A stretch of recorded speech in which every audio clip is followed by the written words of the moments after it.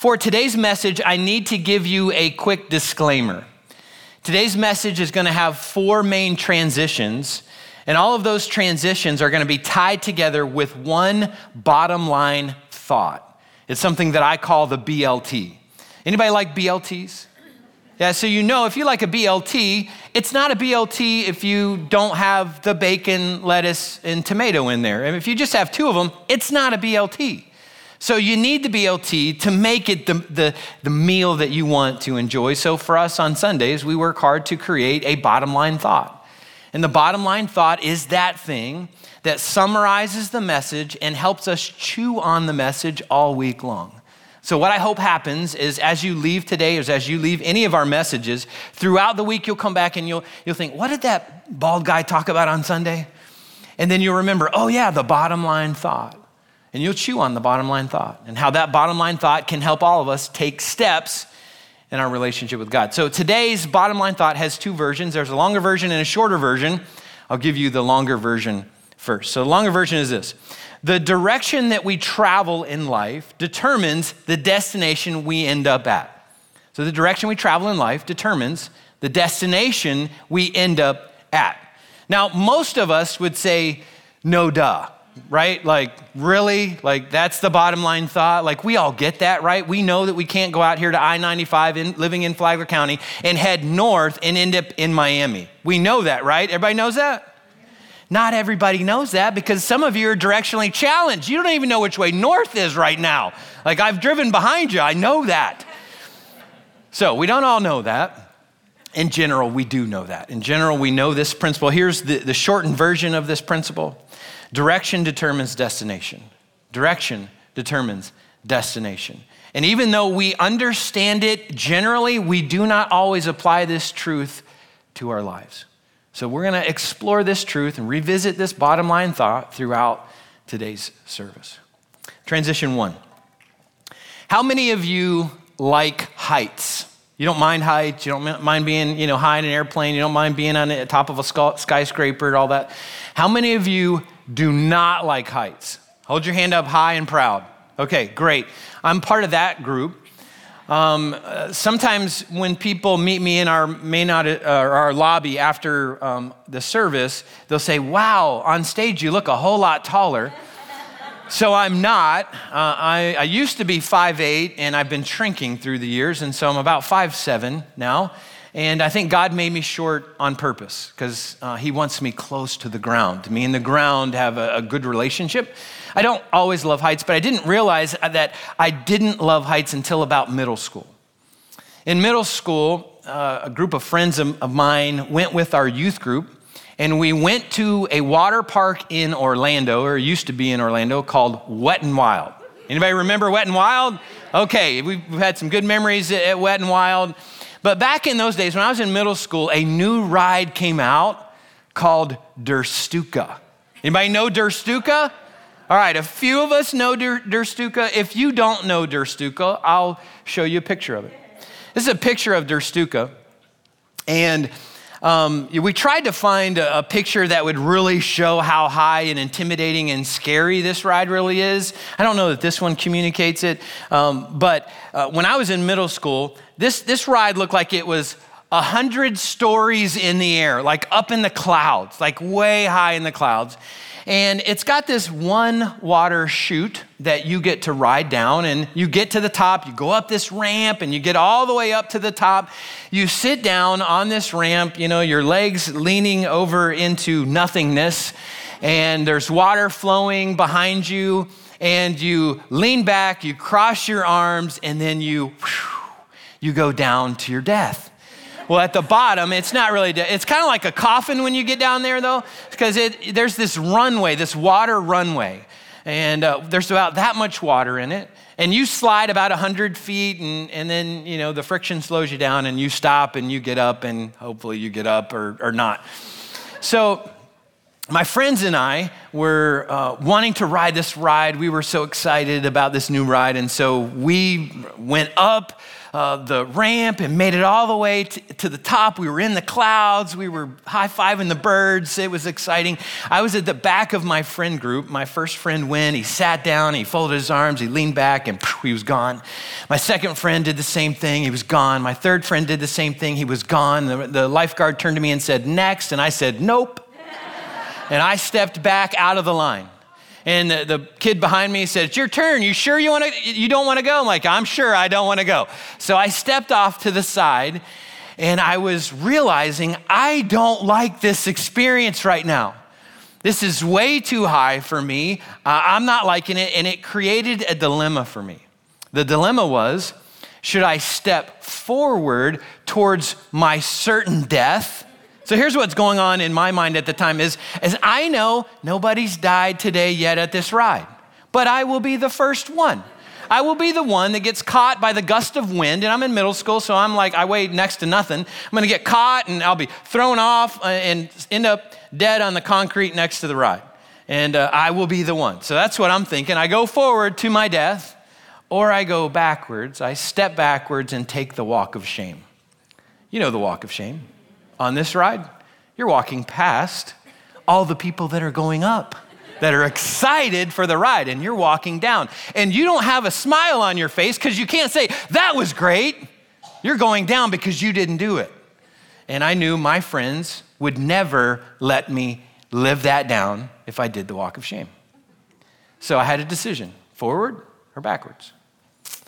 And after watching, I think the 100th first grader go down the ride, and then watch many repeat customers come through and like, oh, you're still here. Like, yeah, I'm still here. And I decided I've got to do this. I have to face my fear and step forward. So I stepped forward, I sat down, I crossed my arms, I prayed and said, Jesus, I'll see you in about 3 seconds. I leaned back and I went over the slide, and the ride was really over in 3 seconds. I got to the bottom. I stood up and went, well, that wasn't all that bad. I found my friends and they said, where were you? Like, we waited forever. Where were you? And I said, there was this little first grader. He was scared to death up there, and I just had to help him get down the ride. And then my friends and I went and we rode that ride the rest of the day and enjoyed that experience. So what that experience taught me is direction determines destination. All right, transition 2. The Apostle John records the last few days of Jesus' life in the book of John. In John 13, he says that Jesus ate the Last Supper with his disciples and instituted communion that we are about to celebrate together today. He washed his disciples' feet. In John 14, Jesus explained that he is the only way to eternal life. There is no other way. There's only one way to eternal life, and that's through a relationship with Jesus. Jesus was very clear about that. In John 15, Jesus promised, get this, persecution for those who follow Jesus. If you've ever experienced persecution in your life as a Christ follower, Jesus promised that that would happen because we follow him. In John 16, Jesus said that the Holy Spirit will empower us to live the lives that God desires us to live. In John 17, Jesus prayed for his followers to be one. He prayed for us to be unified. Don't you think our world needs unity today?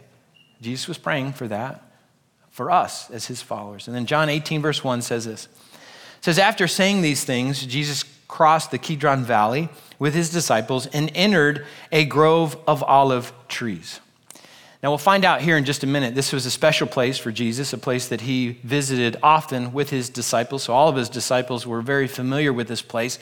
This place is called the Garden of Gethsemane. Gethsemane is a word that comes from 2 Hebrew words put together, and it basically means place for pressing oil. It's a place that they would get olive oil from. And getting olive oil had a 2-part process for them. So what they would do in the first part of that process is they would take olives and dump them into a big stone basin. They would place a heavy millstone over those olives, and then they would turn that millstone and it would crush those olives, and it would squeeze out the olive oil. And then once they were turned into pulp, they would take that pulp, they weren't finished, they would take it to another section where they would put it in an olive press. They would take large stone slabs and place them on that pulp and squeeze the rest of the olive oil out. It's very significant that Jesus went to a place known for crushing right before his arrest and then crucifixion. Verse 2 says, Judas, the betrayer. This was one of his disciples who betrayed him for 30 pieces of silver. Knew this place because Jesus had often gone there with his disciples. The leading priests and Pharisees had given Judas a contingent of Roman soldiers and temple guards to accompany him. Now, with blazing torches, lanterns, and weapons, they arrived at the Olive Grove. Verse 4 says, Jesus fully realized all that was going to happen to him, so he stepped forward to meet them. Now, I want to pause for a minute and think out loud together. So I'm going to ask for you to participate out loud a little bit. And I would like for us to think out loud about what Jesus knew was going to happen to him from that moment to the moment of his crucifixion. So feel free to participate out loud and let me know what you know in that context of what happened. What happened to Jesus? He was going to be crushed, symbolically crushed. He was going to be beaten, arrested. Crucified. Did I hear somebody say betrayed? Betrayed, denied, rejected. So he's going to be betrayed by one of his disciples. He's going to be unjustly arrested and put through 6 different illegal trials, falsely accused of things that he didn't do. He was going to be beaten and then whipped beyond recognition. Scripture says that after Jesus was whipped, he was not recognizable as a human being. Just let that sink in for a moment. Then he had a crown of thorns, not just placed on his head, but driven into his scalp. And these aren't thorns like maybe we would understand with like blackberry bushes or something like that, even though those might be painful. These thorns are long and thick and sharp. I've been to Israel. I have pricked my finger with one of those thorns, and I got to tell you, they are sharp and they're painful. I can't even begin to imagine what it must have been like to have that pierced into your scalp. He'd be nailed to a cross. He'd take the sin of the world on his shoulders as if he committed all those sins, big sins, small sins, sins that we think, oh, I would never do that, but you know what, maybe that is a part of our lives. So he died for all sins, big and small. And then he died for people who either hate him or deserted him. So what would you do in that situation? If you were in that spot, if you knew that you were going to go through all that stuff, would you step forward or would you step backwards? Yeah, I personally would run. I would run the other direction. Like there's no way I would want to step into that. But Jesus stepped forward because he knew that direction determines destination. Jesus stepped towards the cross. John 18 tells us that he was arrested and he was put through several trials. John 19 tells us he was whipped, beaten, tortured, crucified. And then in John 19, verse 30, Jesus said, "It is finished." Then he bowed his head, released his spirit, and his life was over. Now, I want you to imagine with me for a moment what it must have been like for Jesus' disciples, like in that moment. Like, what were they thinking? What were they feeling? What was going on in their minds? They had given up everything to follow Jesus. They'd left their businesses, some had left their families to go follow Jesus, and they were excited at first about the momentum they saw from Jesus. Here he is doing miracles. He's feeding people miraculously. He's healing people. He raised a guy from the dead. I mean, he's the guy to know. He's the guy to follow in that day. And then last Sunday, we celebrated Palm Sunday when Jesus rode into Jerusalem, to people waving palm branches in front of him. And I can imagine the excitement in Jesus' disciples' heart and mind. They're thinking like he is going to overthrow the Roman government. He's going to bring us back to a place of being a world power. He's going to put us in positions of power in his kingdom. Like, this is exciting. But then Jesus stepped forward towards his death. He didn't run the other way so that they could live to fight another day. He didn't perform another miracle. He didn't call angels down from heaven to kill the guards that were trying to arrest him. He stepped forward like a lamb led to slaughter. Imagine how hopeless you would feel if you were one of Jesus' disciples. And imagine how tempted you would be to step back to the life that you knew before Jesus. But again, direction determines destination. Transition 3. When all seemed hopeless, Matthew, another one of Jesus' disciples, said this happened.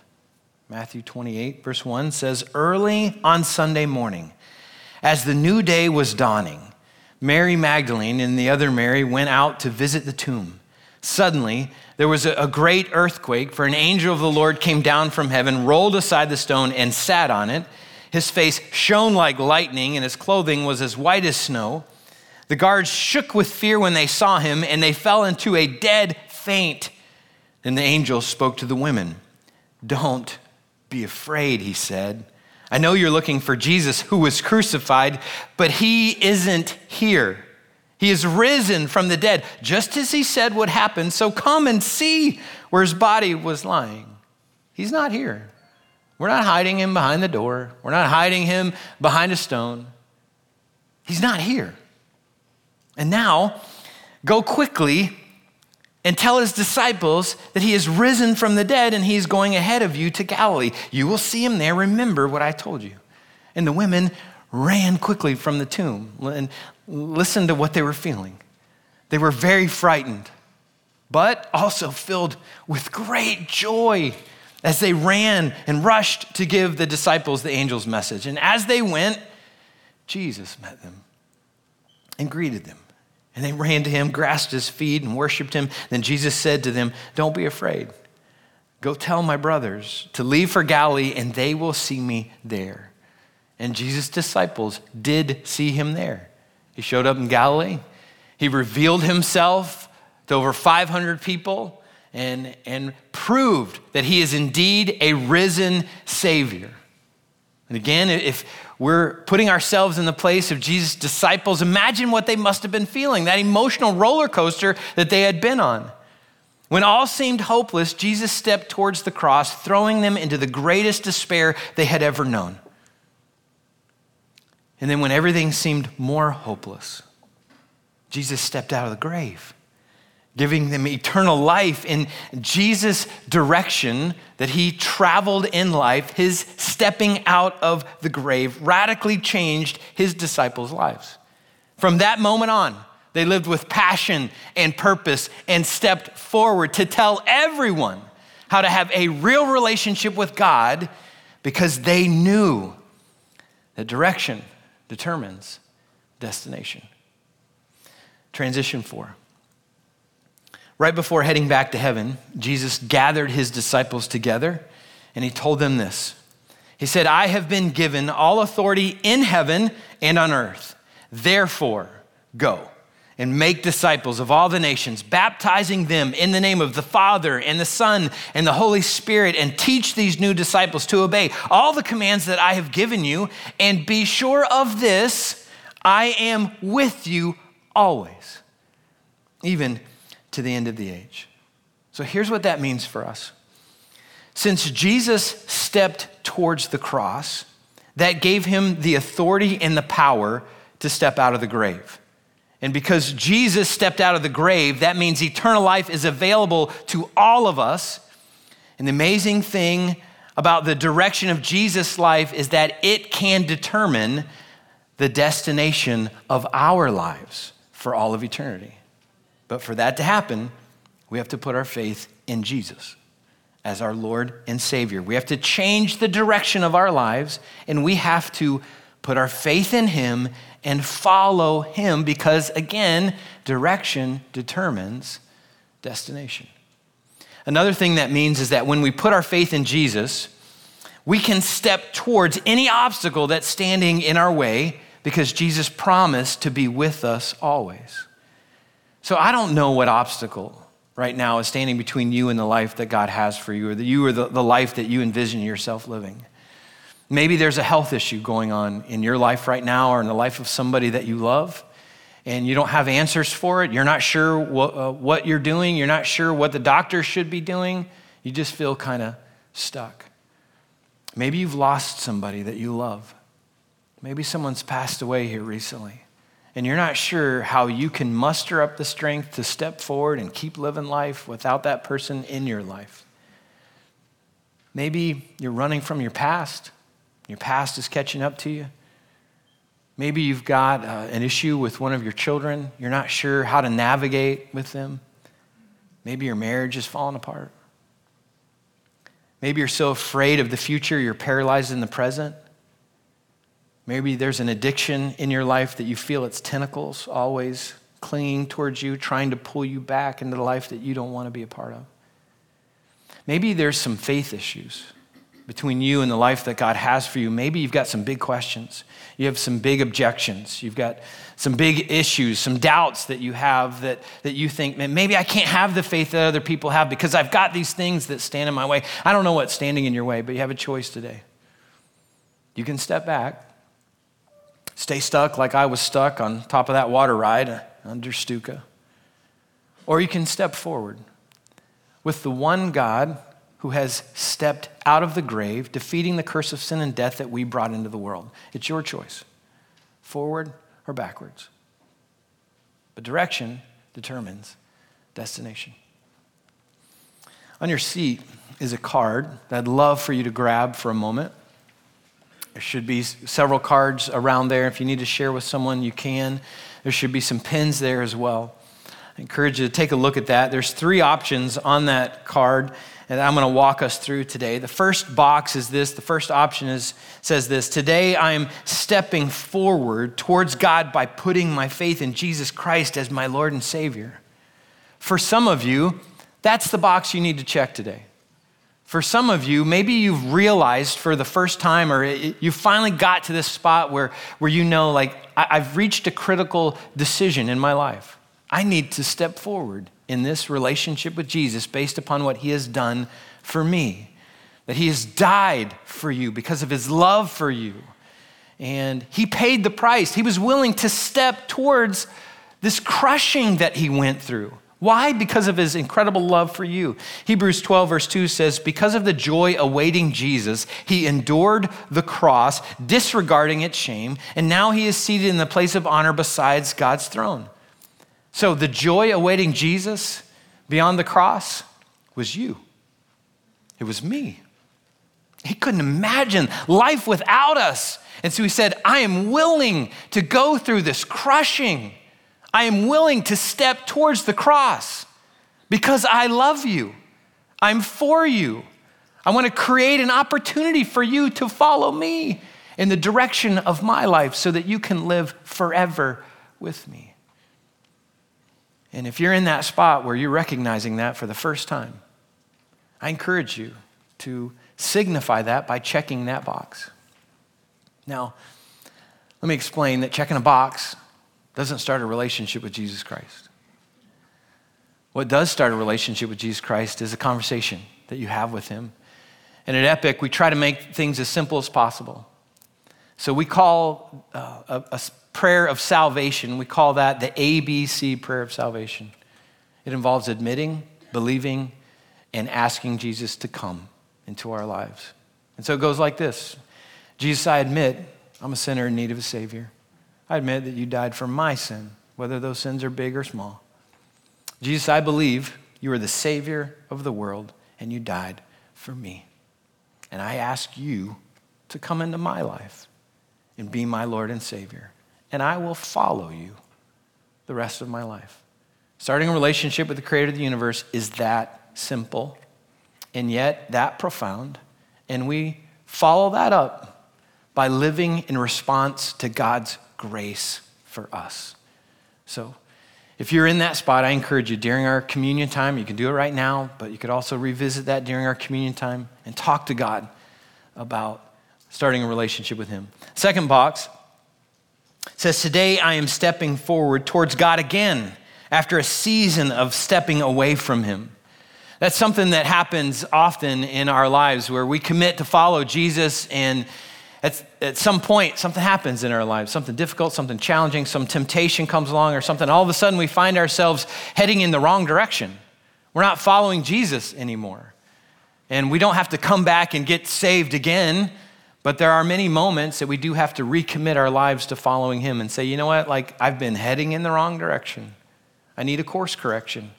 I need to start following Jesus again. The cool thing about our God is that he is gracious, full of compassion. He's always willing to welcome us back when we admit that we've been wrong and we come running back to him. He's a God of second chances, 100th chances, 1,000th chances. He wants us back. So maybe some of you are in that spot where you know you've been heading in the wrong direction and you need to turn back and head in his direction. The last box says, today I am stepping forward towards blank, knowing that God will help me face this. So again, I don't know what you're facing. I don't know what it is in your life that's standing between you and the life that God has for you, but I would encourage you to write that thing down. Write it down, like whatever that is, that obstacle is, and I would encourage you to ask God to be with you as you face it. And here's the really cool thing about that is Jesus has already promised to be with us. So if you're a Christ follower, Jesus has promised to be with you. He's promised to step with you. Guess which direction Jesus always moves? Forward. He never steps backwards. So if there's something you need to face and step towards, Jesus will help empower you to do that so that you can step forward and beyond that thing. Maybe for some of you, the thing that you're stepping towards is a faith issue.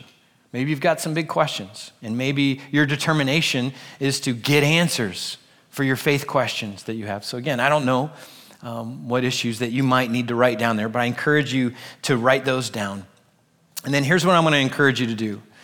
I'm going to encourage you to bring these up and leave them at our communion tables when you come up to celebrate communion. And if you would like us to know who you are, you can write your name on the back of these cards. If you don't want us to know who you are, there's no need for that. If you want to write a prayer request on the back of these cards, you can do that as well. And these cards are going to get to our elders and our prayer team, and we're going to be praying for you specifically as you step forward towards whatever God wants to help you overcome in your life. Now, I'm going to explain how we do communion here, and then we're going to celebrate that together. And here at Epic, we believe that communion should be open to anyone who's put their faith and trust in Jesus as their Lord and Savior. So if you've done that today, if you've done that another part of your life, you are encouraged, you are invited to participate with us. And if you are watching from home, I encourage you, you may not have been prepared for communion today, but I encourage you to go to your kitchen and maybe get your communion elements together, get some bread, get some crackers, get some juice, just something to drink. And let me explain to those that are online as well as those on campus. There's sometimes that we get this idea that we can't celebrate communion unless we do it in some religiously official way. Like we've got to be at a church, we've got to do that with a pastor or a priest. I don't see that in Scripture. I think we've got full freedom to do that personally at home in our lives, to do that with our family, do that with a small group, or to do that in a church context. So again, if you're at home and you'd like to celebrate communion with us, I encourage you to get your communion elements ready while I explain how we do that here on campus. Now, for those on campus, we have 8 stations for us to celebrate communion today. We have 2 up front, we have 4 in the back, and then we have 2 more over in our overflow section. In just a minute, I'm going to read a passage out of 1 Corinthians, and then when I finish with that, I'm going to pray. Our worship team is going to come and guide us in a closing song, and in that moment, you're going to be free during that song to get up from your seat and move to one of these communion stations to celebrate communion. And as you come up, drop off your card, and then pick up our communion elements. And I've got 2 different versions of our communion elements that I need to explain to you today. And if you're a regular person with us, you know the routine. So you can check out for about 60 seconds and then check back in. If you're brand new with us, I need to explain this because it gets a little complicated, okay? We're trying to fix the complicated part so we don't have to be so complicated anymore. Most of you will probably take this little container, and it contains the wafer and the juice together. If you need a gluten-free option, then others of you will take this one. This is the simpler one that we're going to be moving towards. This is the more complex one that I need to explain. There are two tops on this one. One is a very thin lid that reveals the wafer. If you don't find your wafer first, you probably will never come back and find your wafer because it gets stuck between the two lids, okay? So go for the thin, clear lid first. Take the wafer, which represents Christ's body, which was broken for us. And then take the thicker lid, and that will reveal the juice, which represents Christ's blood, which was poured out for us.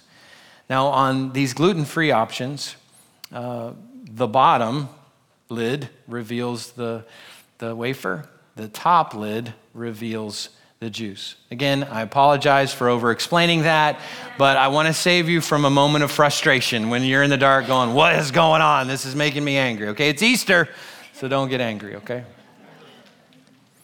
So when you come up, get your communion elements. You can step off to one side. You can sit back down during our communion song, and I encourage you to have a conversation with God. If you're putting your faith in Jesus, walk through that ABC prayer of salvation. Admit that you need him. Tell him that you believe that he's your Savior, and ask him to come into your life.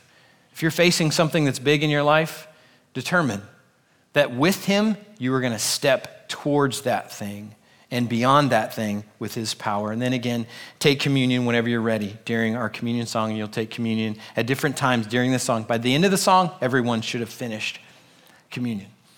Now, as you leave today, I'm going to encourage you, as you walk into our lobby area, I'm going to encourage you to look down at the floor. Okay, so when you look down at the floor, you're going to see these little footprints that look like elves have been here last night. Okay, so that's not an elementary school project that they were doing. We actually put those little stickers on the floor. They're little footprints that help embed the bottom line thought. And the bottom line thought, again, for today is direction determines destination. So as you walk out, allow that to remind you that you can walk out today moving forward towards whatever thing that you're facing, knowing that God is with you every step of the way. 1 Corinthians 11, verse 23, says, on the night when he was betrayed, the Lord Jesus took some bread and gave thanks to God for it. Then he broke it in pieces and said, this is my body, which is given for you. Do this in remembrance of me. In the same way, he took the cup of wine after supper, saying, this cup is the new covenant between God and his people, an agreement confirmed with my blood.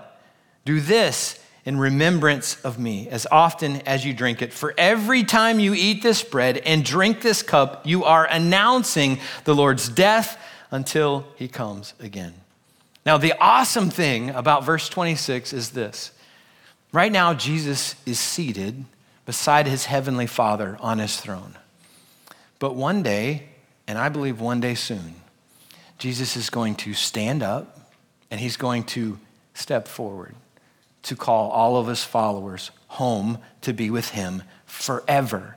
Anybody excited about stepping towards Jesus on that day? All right, so that's what communion is all about. It's all about the reality that Jesus is coming back. And again, I believe he's coming back one day soon. So we should remember direction determines destination. Let's pray together.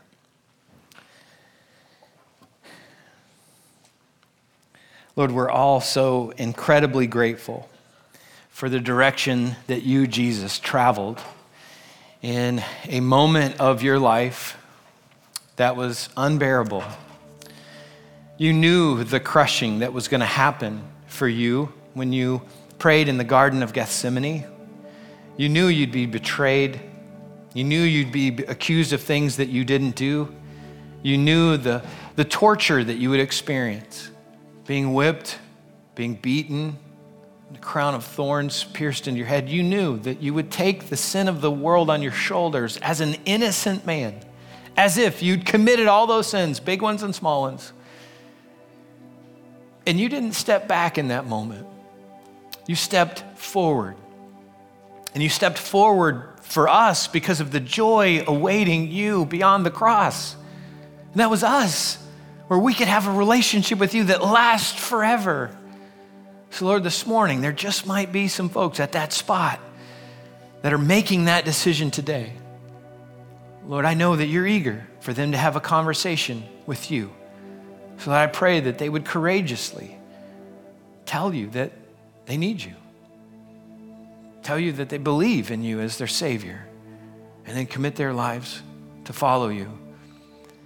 Lord, there's others of us that have obstacles between us and the life that we desire to live and the life that you desire for us. And some of those obstacles are fear issues or health issues or faith issues, and yet you've promised to be with us. You've promised to step with us every moment of every day and every obstacle that we face, to empower us to overcome those things, even those things that seem like they're going to crush us. You can empower us to be strengthened through those things and step beyond those things. And so, Lord, I pray for those folks in that spot, that they would not step backwards anymore. Today would be the day that they step forward with you in your strength and your power. Happy Easter, Jesus. Thanks for being our risen Savior. In Jesus' name, amen. You are now free to move from your seats and come up and celebrate communion.